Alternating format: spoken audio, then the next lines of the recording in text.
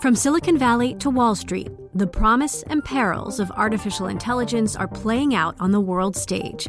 But what will the next phase of AI adoption look like? Which companies from big tech to startups will dominate? And where do the risks and unintended consequences lie? I'm Emily Chang. Join me at Bloomberg Tech in San Francisco, May 9th, to answer many of the industry's burning questions, alongside Snap's Evan Spiegel, Xbox President Sarah Bond, OpenAI's Brad Lightcap, top researcher Dr. Fei Li of Stanford, and many more.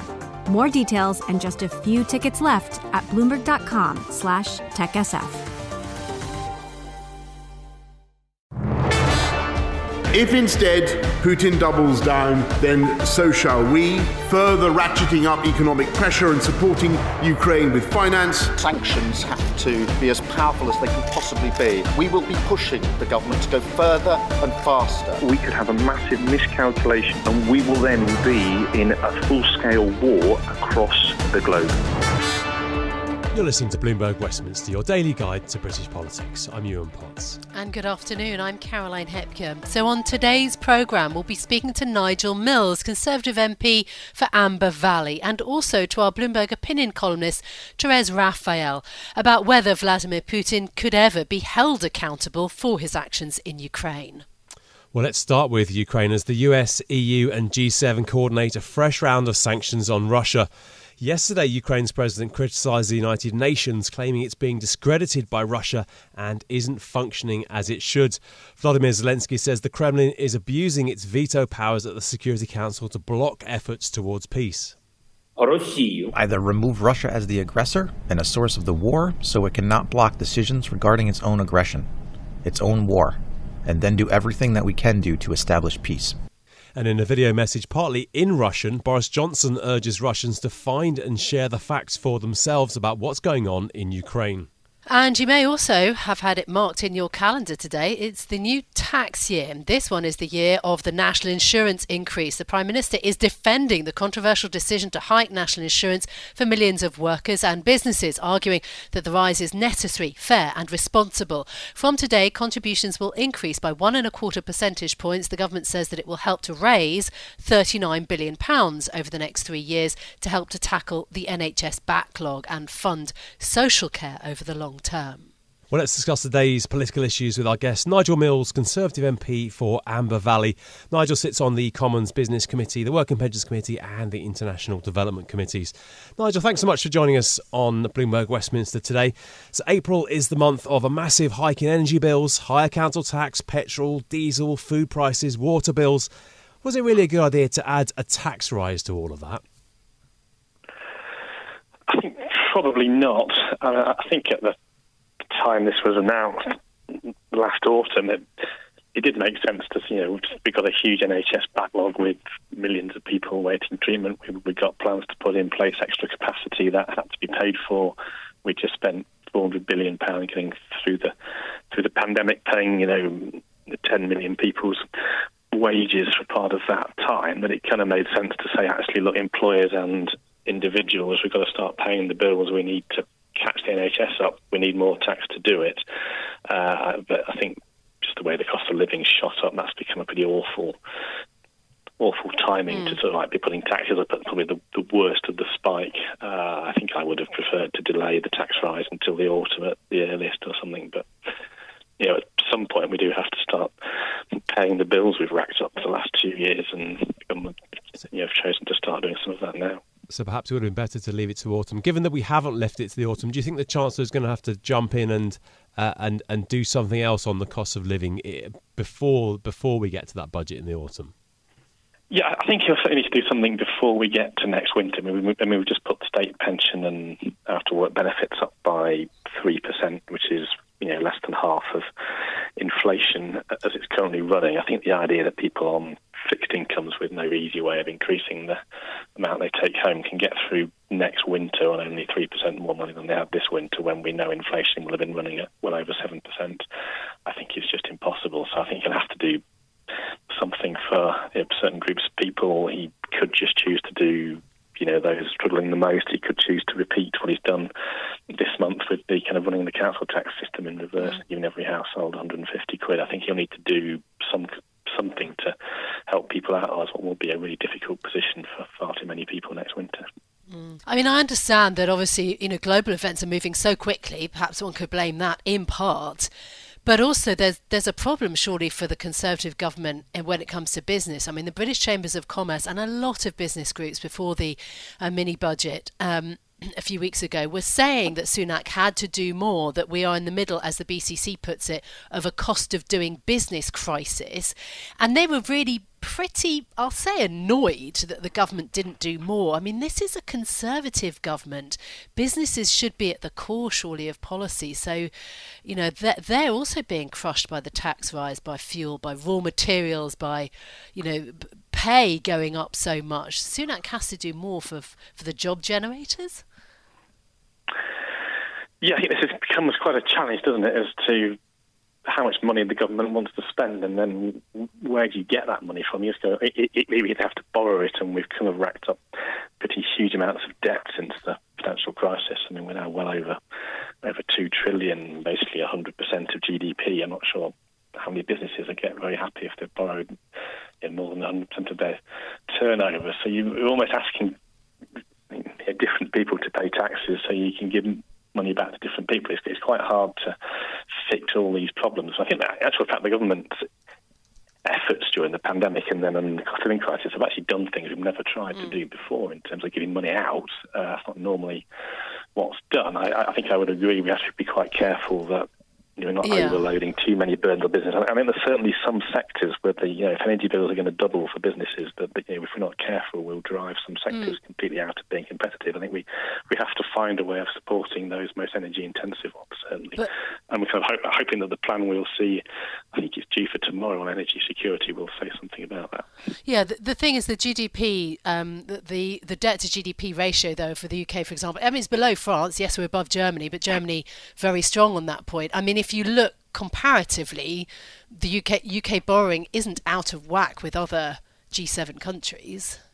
No, I mean, they're probably all at record high levels, or certainly record high peacetime levels. My point was, if you want government to support business through wages going up, energy bills going up, fuel bills going up, and everything else going up, that's going to cost a lot of money. Who's going to pay for that? There's no obvious person who can pay more tax to do that at the moment, so you'd be having to borrow a whole load more, which will have to then start recovering in the future. So I'm not sure that that the solution to everybody who's suffering in this crisis is the government can try and ease them through it. We need to ease people through the who are worst affected, be that individuals or businesses, but there's a limit to what government can do, I think. It's traditional that voters tend to punish the ruling party when the cost of living is soaring. It is a month now until voters in much of the country, including in Amber Valley, I believe, go to the polls. Conservatives control your local council, don't they? What are you expecting on May the 5th?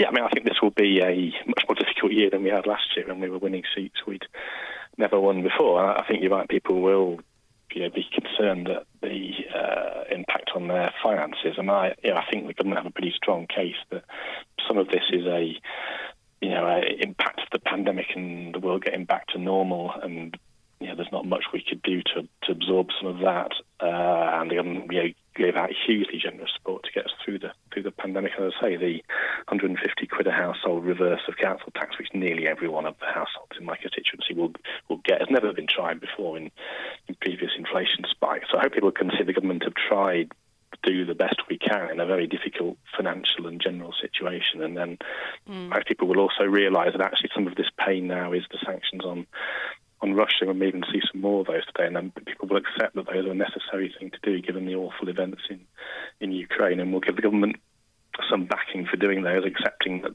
they will hurt everybody. Let's hope we can find a resolution to that and they don't have to last a huge long time, but there's no obvious ends in sight as far as I can see.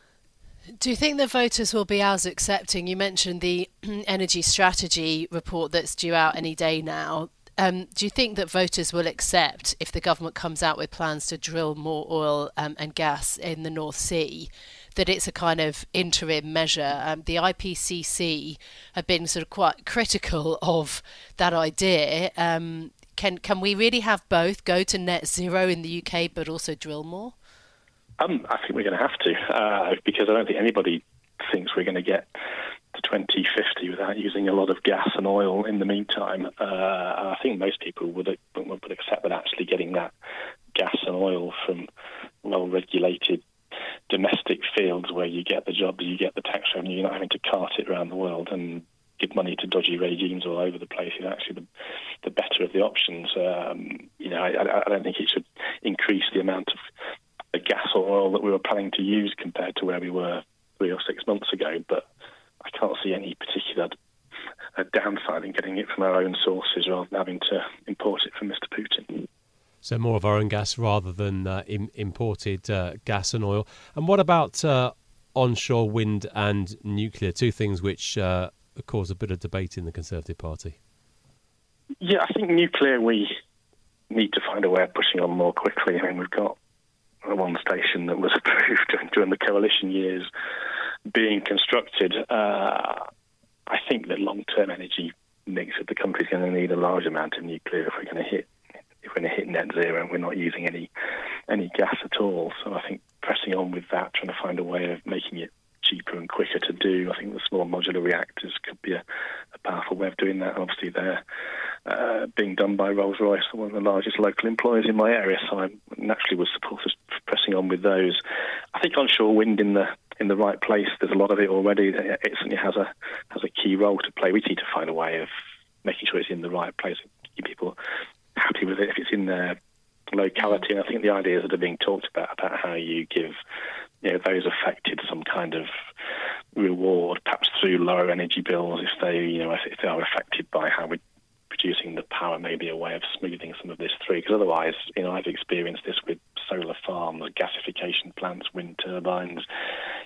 Everything that anybody tries to do has huge local opposition, and yes, at times absolutely rightly. But we do need to get the power from some places in the country at some point.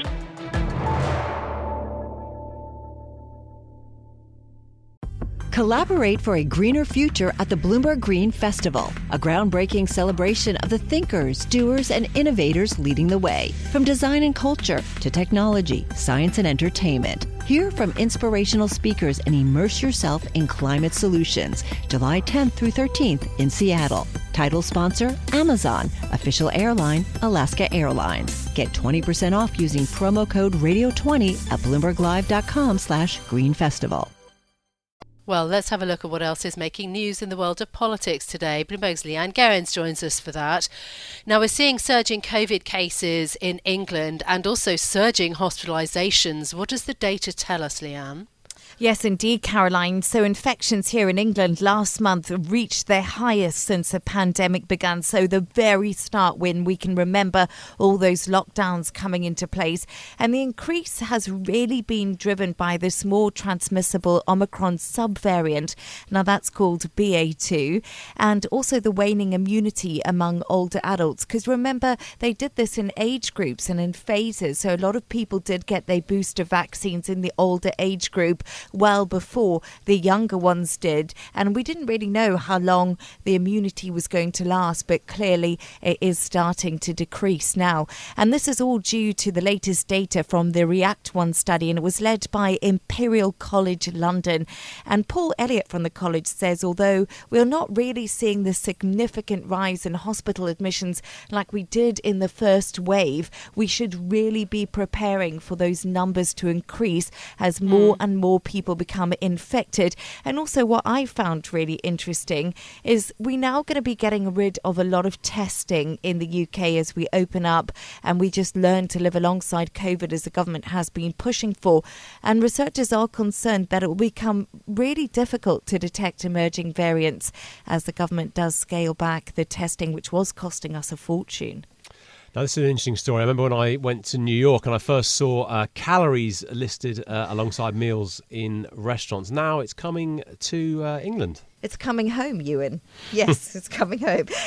Yeah, you're absolutely right. The US states were the first to start doing this. So if you want to go out and have a meal tonight or at lunchtime after your shift, you're going to see calories on that menu. Now, restaurants, cafes and takeaways with more than 250 staff, so they have to be quite sizable, to be honest. They must print how many calories are in meals on their menus, websites and also on the delivery platform. Now, the new rule is all part of the government's drive to really tackle obesity by helping people make healthier choices. So what they're hoping is, I know when I go into a coffee shop and I see my favourite latte on the board, it's really high in calories and I often choose something else. So they're hoping that's what we do. They're hoping that we're going to make more sensible choices. But don't be mistaken, this is definitely coming under some scrutiny. Eating disorder charities say it could contribute to harmful thoughts and behaviours as people do become really anxious around calories and losing weight and keeping themselves on track. But we must also remember that almost 2/3, so that's a whopping 63% of adults in England are overweight or obese, and 1 in 3 children leaves primary school overweight too. So we are seeing big numbers here in the country, especially when it comes to increasing obesity levels. Yeah, the obesity levels in the UK are really scary, even though the hospitality trade are pretty annoyed and largely against this idea of putting a calorie count. And they say that it'll kind of kill creativity in restauranting. For example, one of the complaints that I read, for example, from UK Hospitality. Leanne, thank you so much for being with us. Leanne Gerrans there, bringing us some news in the political world today. Yeah, I'm not a big calorie watcher, but it is quite useful to know just how many calories are in the meal you're about to eat. It'd be interesting to see if it does change consumption patterns. Well, let's get back to the situation in Ukraine. We're joined by our regular friend, Bloomberg opinion columnist, Therese Raphael. Now, Therese, a fresh round of sanctions from the US and the EU and the G7. What's left for the West to do? It feels like we've had so many rounds of these sanctions. We must have had all the kind of low hanging fruit by now. Yeah, I think that's exactly the sort of problem facing the West now, is that with each turn of the screw, we're getting perhaps less impact in terms of the harm or the pain that is caused to Russia, and yet as we're seeing, the public pressure to do something, particularly after the really gruesome and horrific war crimes evidence that we saw coming out of Bucha and elsewhere, is only increasing. So, you have the Biden administration, the EU looking for new ways to put pressure on Putin, and yet still the carve-outs for hydrocarbon purchases, which they are just simply too dependent on to cut off Russia completely. And so that doesn't really leave a lot left. I mean, we're hearing, talk of sanctioning Putin's daughters. We're kind of really reaching to the bottom of the bag unless we include those really big high-value purchases from Russia, oil, gas, coal we're now seeing being brought into the mix. And so then, the question becomes, as we enter this phase of the war where Russia has learned something, presumably, from the mistakes of its initial month-long invasion, where it was repelled in around Kiev and in other parts of the country. It is now saying that it will be reconcentrating its forces and its efforts on the east and the south and the Donbass. So we don't expect that Putin is really pulling back much further than that. And Ukraine is, of course, demanding more weapons. It's in deep need of humanitarian aid. And so I think we may be reaching the natural limit of what sanctions can do, unless, again, we're willing to cross into those areas that include the oil and gas purchases, and that Europe doesn't seem to be willing to do yet. Well, I suppose Russia thought that it would be able to manage a swift kind of shock and awe campaign over these 5 weeks. It failed. I mean, maybe the West also guilty of thinking that, the economic sanctions could be a kind of retaliatory shock and awe, and perhaps they are failing a little bit in that sense, certainly to bring any kind of ceasefire about. But also, just as the sanctions discussions are ongoing, Volodymyr Zelensky in front of that UN Security Council going into graphic details about what has happened in Bucha, and the US president talking about war crimes. Is Vladimir Putin really going to face some kind of tribunal, some kind of war crimes trial? Yeah, this is one of Zelensky's big asks. I think it has broad support. It's also, because this war is being documented in such granular detail with the photographs, the videos, organizations like Bellingcat putting, evidence onto maps. There is now mounting evidence of war crimes and a real will to build those cases up.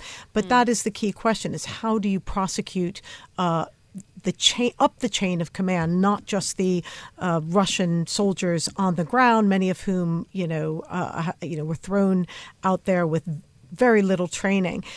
War crimes cases take a very long time. They have to be built meticulously. We saw that in the former Yugoslavia and in Rwanda, where special tribunals were authorized by the UN Security Council to do that. Now, we know the ICC, the International Criminal Court in The Hague, can prosecute war crimes, even though Russia is not a member, because Ukraine has accepted the court's jurisdiction for incidents on its territory.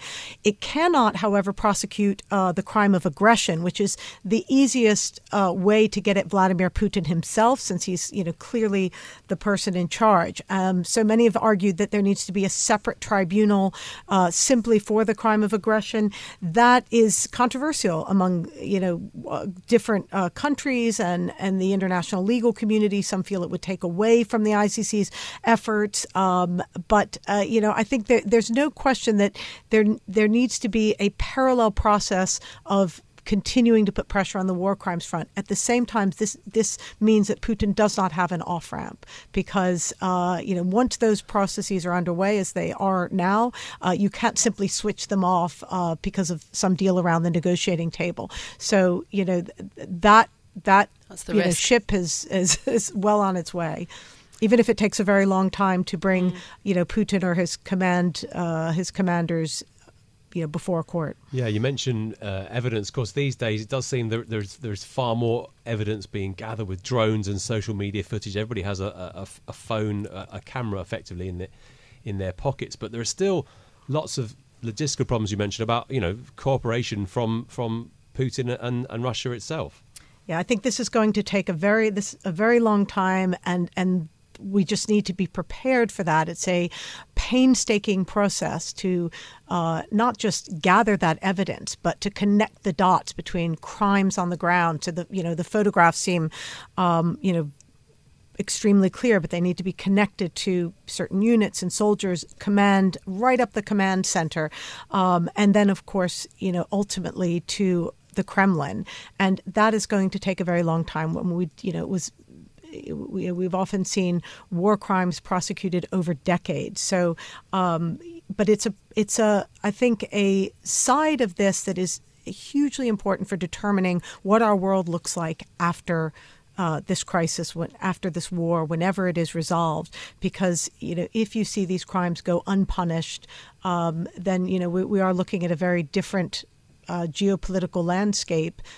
When we have to consider the next aggression. So the war crimes element, I think, as Zelensky rightly says, is it's partly about defending the whole post-war system of international humanitarian law that institutions like the UN were set up to defend. And he challenged the Security Council. What security are you guaranteeing? What are you for if you cannot at least go after this? And to that they have no really good answer right now. Bloomberg Westminster. Listen weekdays at noon on DAB Digital Radio in London.